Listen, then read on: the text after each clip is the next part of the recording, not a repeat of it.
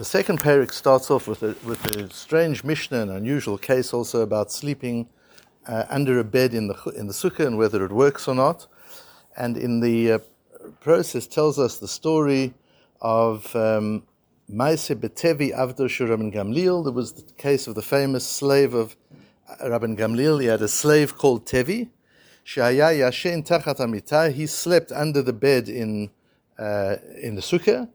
Va'amar and Rabban Gamliel Zakenim, and Rabban Gamliel, the great Rabban Gamliel, the Nasi, says to the Zakenim in his sukkah, Ra'item Tevi Avdi Shu Talmid Chacham v'yodea she'avodim pturim in sukkah. Have you seen how wonderful my slave Tevi is? He's a Talmid Chacham. He knows that a slave is potter from the sukkah, and that's why he sleeps under the bed. He doesn't need to be in the sukkah, and he knows that. And from this story, we learn we learn from this, unlike Rabbi Yehuda, that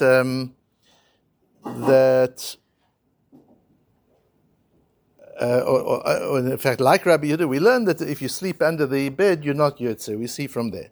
So what's interesting is why there are many things that are interesting, but what we'll focus on is why Rabban Gamliel thinks he's such a Talmid Chacham, because he knows one din.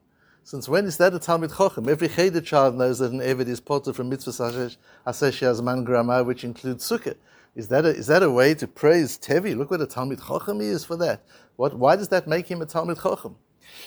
It's interesting altogether. Rabban Gamliel's relationship to Tevi is quite amazing, and we learn a lot from it, because although Rabban Gamliel holds that you don't sit shiva for a slave, he sat shiva for Tevi when Tevi died. And he said because he was an Adam Kosher.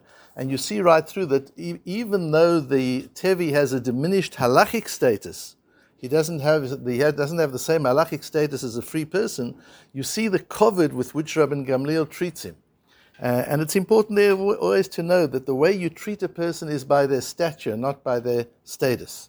You can have a kohen amaretz here, so there's certain halachot that you've got to, you call him up first the Torah and so on and so forth, but the way you treat him as a human being, you'll treat a Talmid Chacham as not a Kohen much higher than you'll treat a Kohen who's an Amoritz.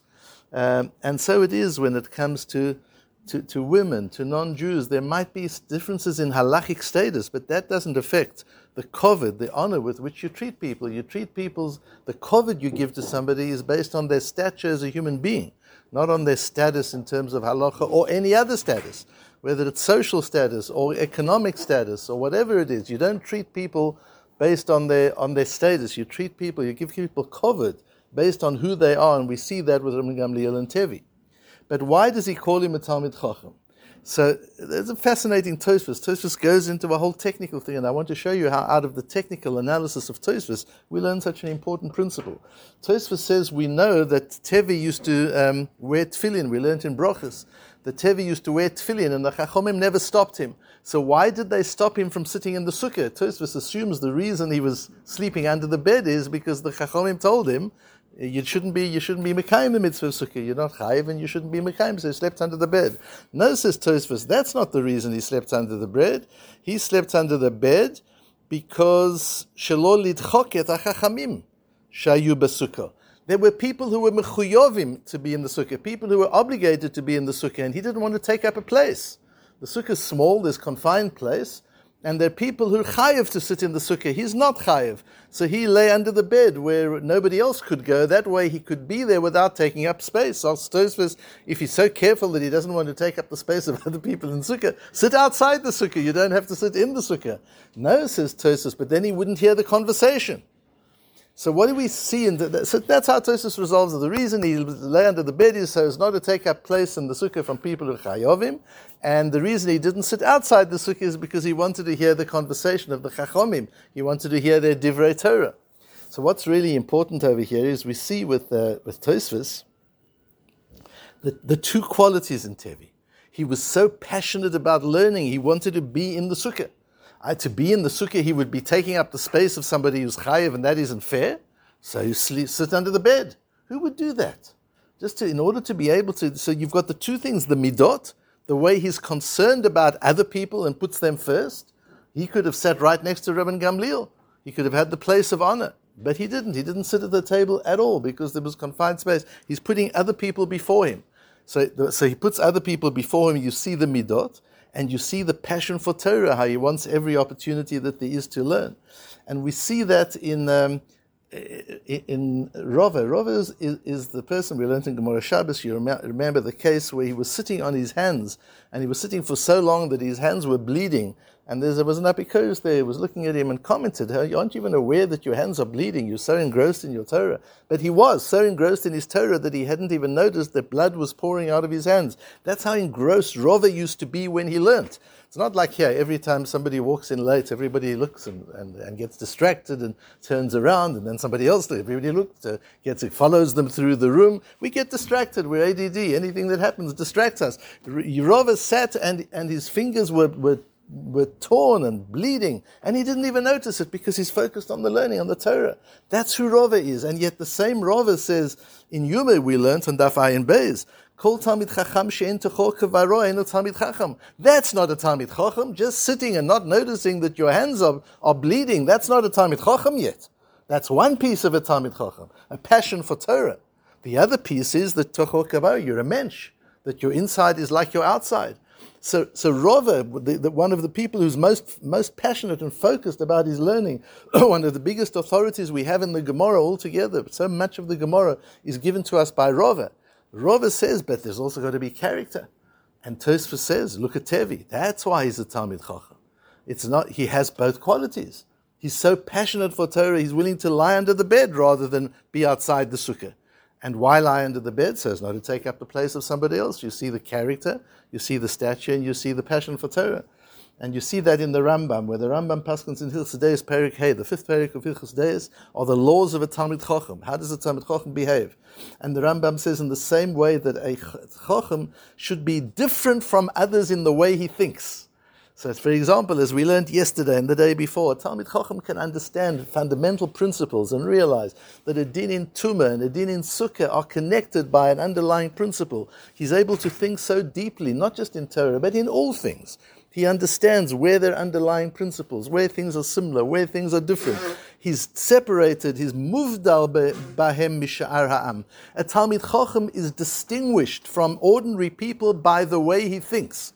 That's the first quality of a Talmid Chacham. But kach tzarich she'yeh nikar b'ma'asav. His behavior also has to be distinguished. V'yukol ha'ma'asim ha'elu na'imu mitzukanim biyoter. Everything he does has to be very thought out and refined and noble and beautiful.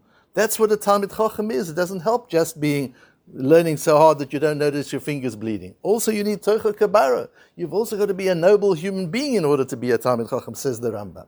And at the end of Hilchos Deis, there's the most amazing Rambam, where the Rambam says, "V'adam she'oz klalo shel davar." Well, the principle is, "Yeh min ha'nirdafim v'lo min ha'rodfim, min ha'ne'elavim v'lo min ha'ulfim."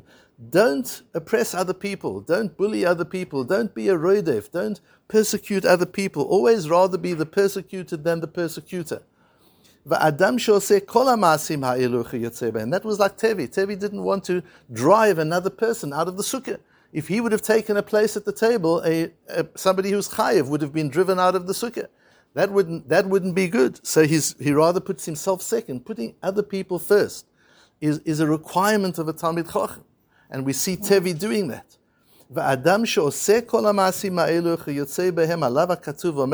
And if a person does all of these things, if a person keeps the whole of Perek Hey of Hilchos Deis, what does Hashem say? You are my Eved. What makes you my Eved? The fact that I use you to show off. I say, look at my people. That's what an Eved is. An Eved is somebody of whom the Balabayit the owner is proud. That's an Eved. That's what service is. That's what being committed is that the person you're serving is proud of who you are and the way you operate. Avdiyata.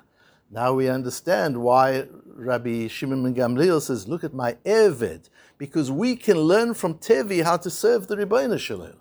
That there's got to be, just as in Tevi, you've got these two elements. There's the inside and the outside, his passion for Torah, and his menschlichkeit, the way he's concerned and puts other people before him. That's how we have to be avodim for Hashem. just as I'm proud and I'm showing off in front of all of you and I'm saying, look at my slave, Tevi, look what a wonderful Talmid Chacham he is. We want Hashem to say, Avdi ata Yisrael asher b'cha etpaer. We want Hashem to show us off the way I'm showing Tevi off. There's a whole musar in what Rabban Gamliel is saying. He's teaching us how to be Avdei Hashem, how to be servants of Hashem. And of course, that's the main idea here, is how to be an Eved Hashem and what that means. But one learns from this how to be an Eved of anybody, how to serve, how to be in service, and what it really means in service. The idea of putting the interests of another person first. I've always said, if you're about to invest in a business, would you invest in a business whose owners, whose managers put themselves first, or put everybody else first? Where are you going to invest? You're never going to invest in a business where the managers put themselves first. You invest in a business where the managers put the investors first. They put the customer first. They put the employees first. That's one of the things you look for. Why? Because those are the businesses that do well. That's how Hashem created the world. That when you put other people before you, you do better. That's how the world functions. The world works that way. That's what an Eved is. An Eved meaning somebody who provides service. An Eved isn't just a slave, a person who provides service. And we're all service providers in this world. So it's not only in Avdus Hashem that we have to do that, for sure, and it's not only if one is a real slave that one has to do that, but anybody who's a service provider needs to be able to put other people before, to be